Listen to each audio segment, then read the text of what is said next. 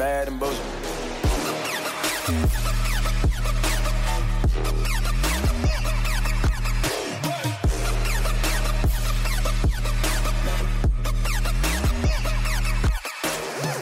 Welcome to the Bad and Bitchy podcast. I'm Erin. And I'm Erica. And Erica, we're keeping it out west this week. Because that's where shit is going down.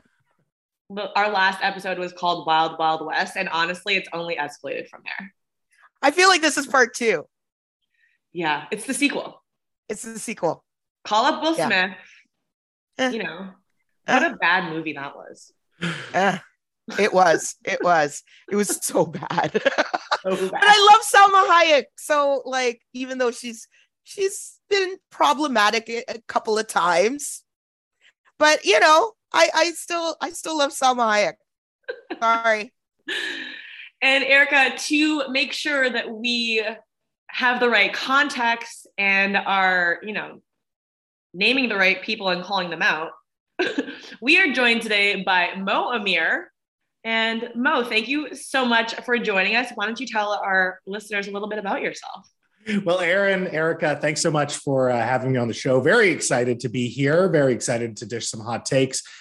This is Van Color was a podcast that I started in 2018. It's now a television show on CHEK. And basically, I interview folks in politics and the culture, pretty BC focused because CHEK is a regional TV station. And I just interview them about what's going on. And it's less the hot topics or the topical stuff and more a bit of a zoom out on the culture and implications for what's happening in the province and particularly Metro Vancouver. So that's my shtick. I do some hot takes on CBC as well and here and there. Around the interwebs. So happy to be here. I've been a long-time listener, first-time caller, and it's an honor that I'd be here. I just hope I don't disappoint your fans with my boring centrism, but I guess we'll find out. You know what? That makes You're not that centrist, though. You're not like aggressively centrist. You're not the mushy middle. Not a mushy middle. No.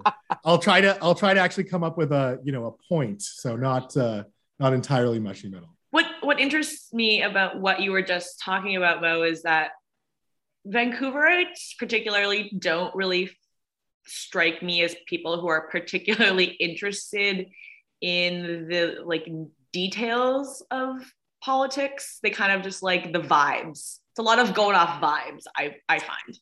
Oh yeah, no, Vancouver is all about vibes. That's how we roll. I think, there is certainly on a municipal level, there's a certain disengagement from politics. It's tough, right? And that's what I try to do is make big issues a little more accessible and try to explain it to people. Because oftentimes a lot of arguments over ideology or even policy begin at a misunderstanding of the implications of something.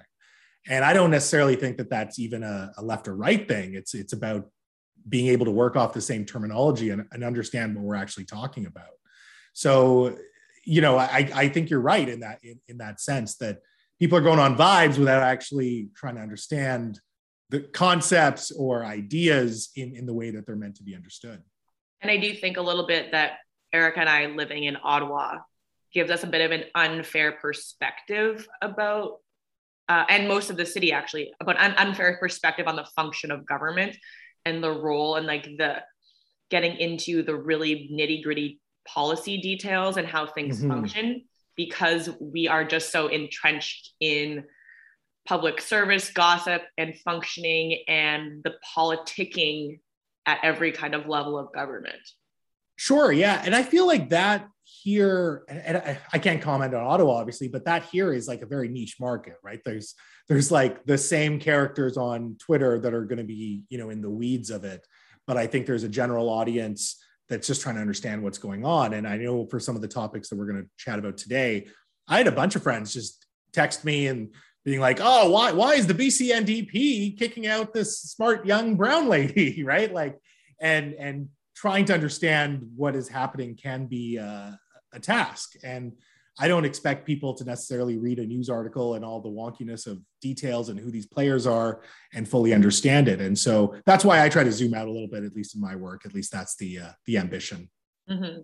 So just in terms of housekeeping, It is Scorpio season, so it means Erica's birthday is right around the corner. And Erica, when's your birthday? Oh, November 1st. Very exciting. That's where I'm getting my COVID shot. I'll remember it. Oh. Okay, that is not. Booster. COVID booster. Vax on vax on vax. Nice. Nice. Vax on vax. And so because it's Scorpio season and in honor of Erica's birthday, please consider becoming a paid subscriber or gifting a subscription to the podcast, heading over to badandbitchy.com. And then in the Hill Times this week, Erica excoriated Chrystia Freeland, both in terms of her anti-Blackness and her behavior at a Brookings Institution event in Washington, as well as how a National Observer columnist humiliated her in public. And so the unpaywalled version is on her website, notinmycolor.com. Mo, anything you want to promote other than your show? No, that's all I got. Find This Is Van Color wherever you listen to this podcast. And yeah, well, actually, I just had Ken Sim on the show, and we'll be talking about him in a bit. So, we're gonna add your This Is Van Color in show notes and on the description. Wait. And we will I'll add our mushy middle. On Real Talk. Yes. In show notes and the description. Mm-hmm. And so to access show notes, you do have to become a paid subscriber, though. Yeah. Yes. So fork up that dough, guys. Thank you. Also, not only gift a subscription, renew your subscription. We're in subscription renewal season, so make sure you get on that. Going back to the text your friends were sending you, the big question right now in BC politics is, why did the BC NDP kick out this brown woman from their party, basically? And it's a great question. It's very apt. So, I mean, we did talk about this a little bit last week on the pod, and I just want to correct that I did mention that the current NDP government was a coalition, but that was the government before. They currently have a majority because John Horgan was smart and decided that they should have an election early in COVID that resulted in the majority. So, Mo, do you want to give us a little bit of context? We have very scant knowledge of what's really happening. Sure. So as you mentioned, the BC NDP do have a majority government here in British Columbia. And recently, Premier John Horgan decided that he was going to step down from the Premier's office, basically instigating a leadership race and a vacuum about who's going to lead the party and become the next Premier.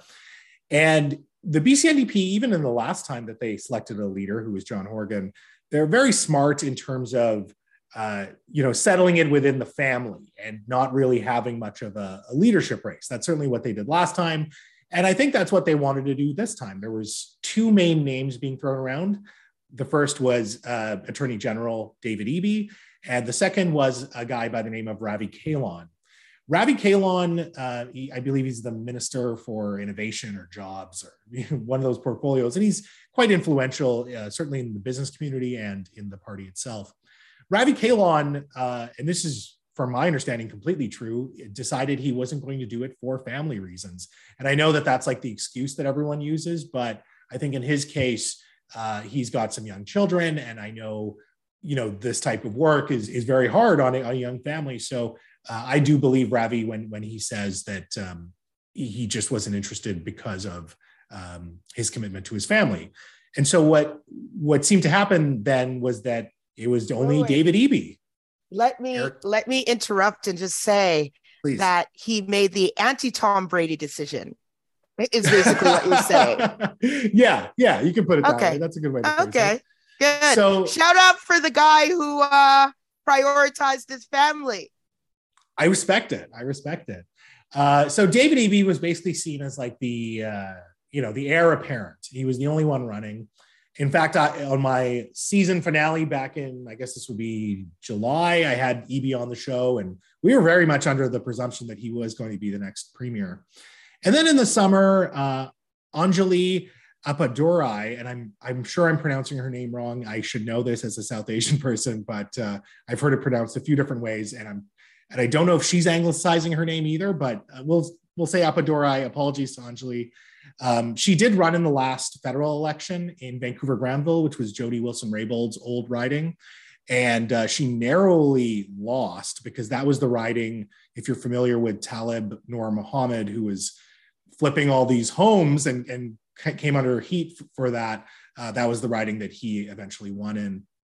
And so Anjali decides that she will throw her name in the hat. Makes it very interesting because you have this someone who's representing the very young activist wing of the party running for leadership and possibly, you know, becoming the next premier.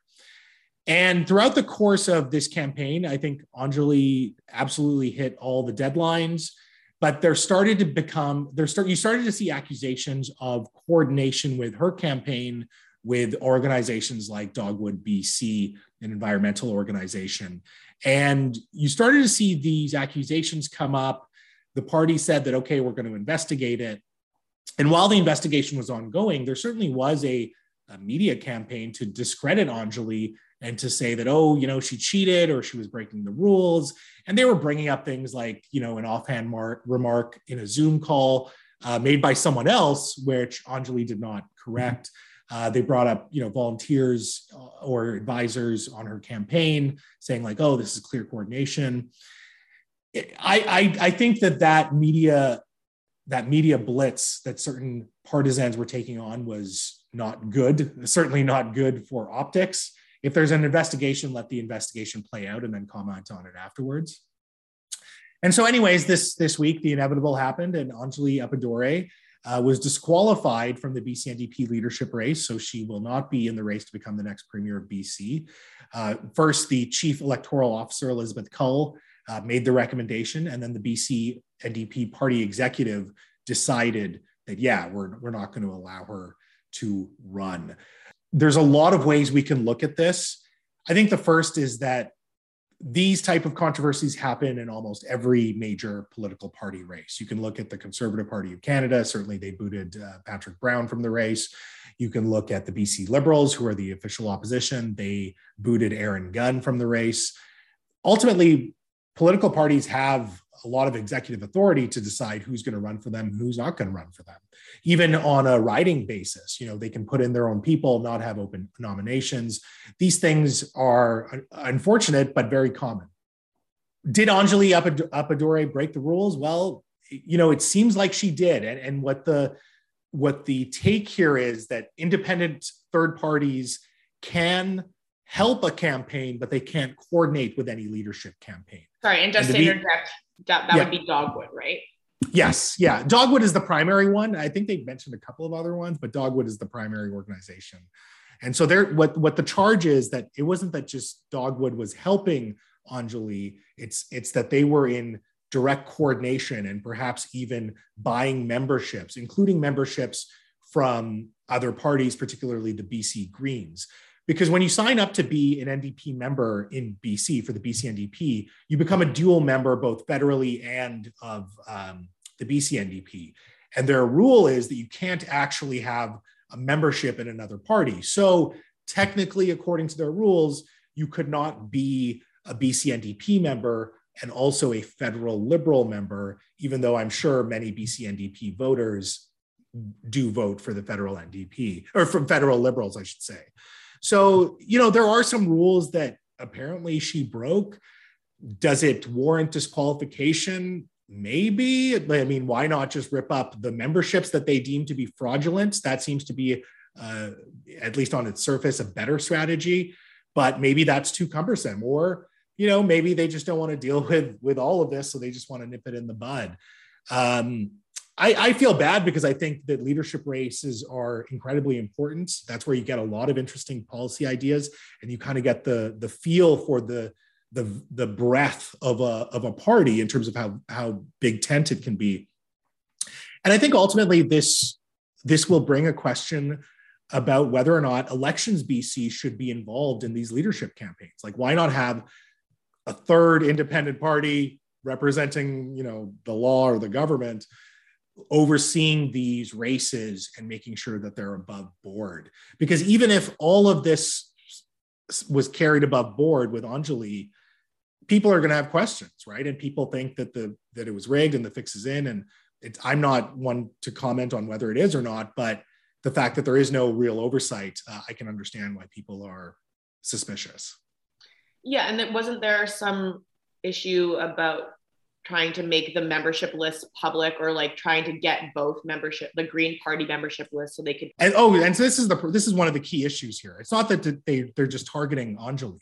The rumor here is that Anjali signed up, upwards of 14 or 15,000 new members, and David Eby did not hit anywhere close to that. We don't know the official numbers yet, but that was part of the surprise, that Eby, who has all of caucus supporting him, who has, clearly people in the establishment supporting him, just didn't do the work over the summer to sign up members, but Anjali did. And that Dogwood, in signing up those members, actually broke a lot of their internal rules, which includes not being member of another party, and includes not paying for people's memberships. So it was weird, because the BC NDP came out, and I think this was a misstep, asking the BC Greens, hey, can we get your membership list to cross-reference Anjali's signups?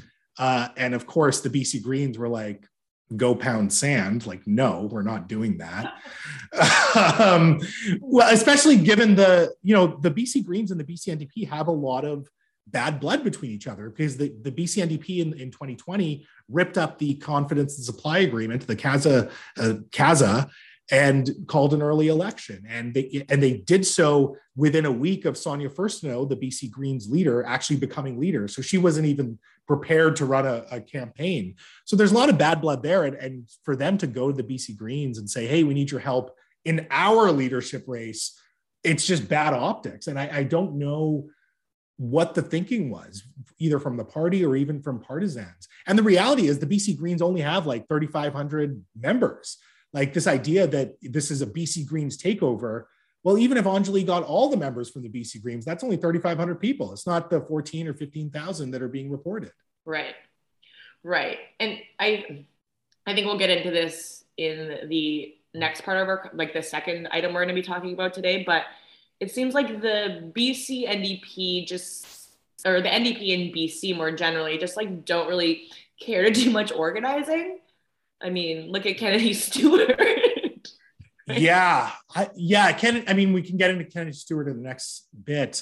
They definitely sat on their hands. I don't think that, I like some folks there and some MLAs, but like, as a party, holy smokes, like, how do you not tell every one of your MLAs that endorsed you, hey, I need 300 signups? Exactly. This summer, you have 2 months to sign me up, 300 people. Just get it done. Yeah, it doesn't seem hard to me, but instead they're not. And I can see why voters or prospective members might be excited by the idea of a leader coming to them and trying to engage them and listen to them, especially because, like you're saying, David Eby being so much in the establishment that he's just so far removed from the electorate. And I find this a lot with career politicians at every level, is that you increasingly, unless you maintain a close relationship with the grassroots organizations, you just become increasingly disassociated from actual voters and what they want.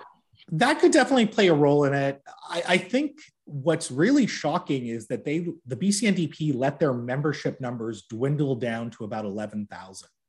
And it's like, yes, I get that you're a majority government, but at the same time, like, don't all of the MLAs also spend time politicking and raising money and doing all this other stuff? So the fact that they completely, even before the leadership race, just let their membership dwindle to such a low level, I think is shocking. And I hope for the good of the party, they smarten up and they take it seriously, and seriously, not just in terms of the politicking and the organizing, but start taking it seriously in some of the policy and the programs that they've outlined. I've been on record to say that I thought their first term, when they were a minority government with the CASA agreement with the BC Greens, I thought that was incredible governance. I would give it a B+, and that's like the highest I could ever give a government. They did a lot of great things. And then ever since they got their majority government, I'm just not sensing that same sense of ambition or vision. And, I think that's great now that, and when they're in a place that's now great, that they're having a leadership race to maybe renew that. But the fact that over the summer we didn't see that excitement or ambition again, it's just weird. And they've only been in power for 5 years. The previous government was in power for 16 years. So I guess you can chalk it up to government-itis, but in the context of all the challenges that all Canadians and British Columbians are facing, it just seems, it seems like it's full of hubris and a bit of laziness. And I say that very, without trying to offend those folks there, but I just hope that they smarten up.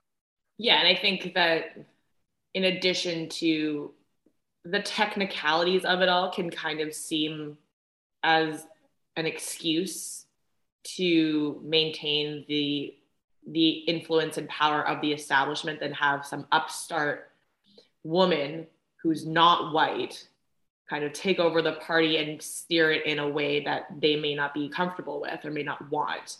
Mm-hmm. And I think this is kind of where Erica's chomping at the bit to get in. But it does really come across like they just didn't want this like brown woman to lead the province and lead the party in a way that they don't agree with. Right. And so it goes back to what I was saying about optics, right? Like, I don't know if what you said is completely true. It looks that way though. And I can understand why people are taking it that way, because the sort of the campaign to discredit Anjali while the investigation was going on, the whole thing about asking for the BC Greens, membership list, it just does. I can see how it rubs people the wrong way. And to be honest, it kind of rubs me the wrong way. Like it just doesn't look good. And why they didn't even have a central plan, or why they didn't go out to their partisans and influencers and say, hey, everyone shut up. Like, we're doing an investigation. We're just going to call it that and try to keep it as clean as possible is beyond me. Well, yeah, especially because since they disqualified Anjali, they've moved up. Well, because now David Eby is going to be acclimated, so they're just moving it up, and he's going to be premier by this time next week, baby. Yeah, but by early November for sure. Yeah, and he had an offhand comment where I think when Anjali entered the race, he said something along the lines of like, "Oh, I'm frustrated because it prevents me from governing for a few months." He said something offhand. It's a forgivable thing that he said. No, he said the quiet part out loud. Okay. Yeah. This is what please. I feel. I feel like this is all about power and where power resides and where power is concentrated. Basically, this upstart, and I'm using quotations, came in and disrupted the quote unquote natural order of things. That's what I see. Secondly, the issue with Dogwood, I could see if Elections Canada was like, okay, look, we're going to disqualify you or re-recommend disqualification. That's one thing. But to have this internal investigation and all the it's just not transparent, and it wasn't a check and balance if it's internal, right? And so that to me is just suspect. And third, I could see a fine being delivered by Elections Canada. Let Elections Canada do that work. You know what I mean? And that is the problem. The way they've done this, the way this is unfolded is fucking questionable. And they should have been extra careful to dot their I's and cross their T's, because you're talking about a young activist, a woman, and a woman of color. How do you not look like a racist? Because right now they're looking pretty racist. I will be honest with you. And on top of that, they let their membership lapse for a reason. I really do think this is about making sure that the power is concentrated within certain members, just like a Green Party, for example. And, this idea, Premier Horgan was like, oh, that's poppycock. And you're just like, that's politics, right? So what I see is like, there is a whiff of illegitimacy with Eby because of the gross way it kind of happened. And so the legitimacy of the government is hugely important in these days. We just had a fucking convoy threatening to bring down a government. Just saying. Well, on that note, I think this is a really interesting discussion. I learned a lot. I got a lot off my chest. I have more to get off my chest on Twitter. Oh yeah, that's what Twitter's built for. So buckle up. But Mo, thank you so much for joining us. It's been great. Thank you so much. No, this was a real honor. I'm glad to be here. I'm glad I could talk about some things that I've been covering for the last month or so. And am I an honorary bad bitch, at least for today? Like, can I call myself that? Is that okay? You're an honorary bad bitch. Might be the baddest bitch that we've had. Thank you so much. I appreciate that. Come with it. This is big for me. It's going straight into that Twitter bio, right? Yeah. Honorary bad bitch. Yes. We love it. Mo, you gave a lot of context around what's happening in BC and knew you were the perfect person to talk about this with. For all who don't know, as we said at the top, Mo has a podcast that turned into a TV show, and it's called This is Van Color. Check it out. Mo, where can people reach you? The best place is Twitter, obviously, at Van Color. Yeah, if you're outside of BC, you can find the show in podcast form or on YouTube. I think Check has all the segments on their channel. But if you are in BC, yeah, tune in to Check Thursday nights at 9 for me interviewing people. Amazing. Fabulous. Don't forget to become a full paid subscriber of the podcast, badandbitchy.com. And Erica, I will see you later this week for Misogynist of the Week.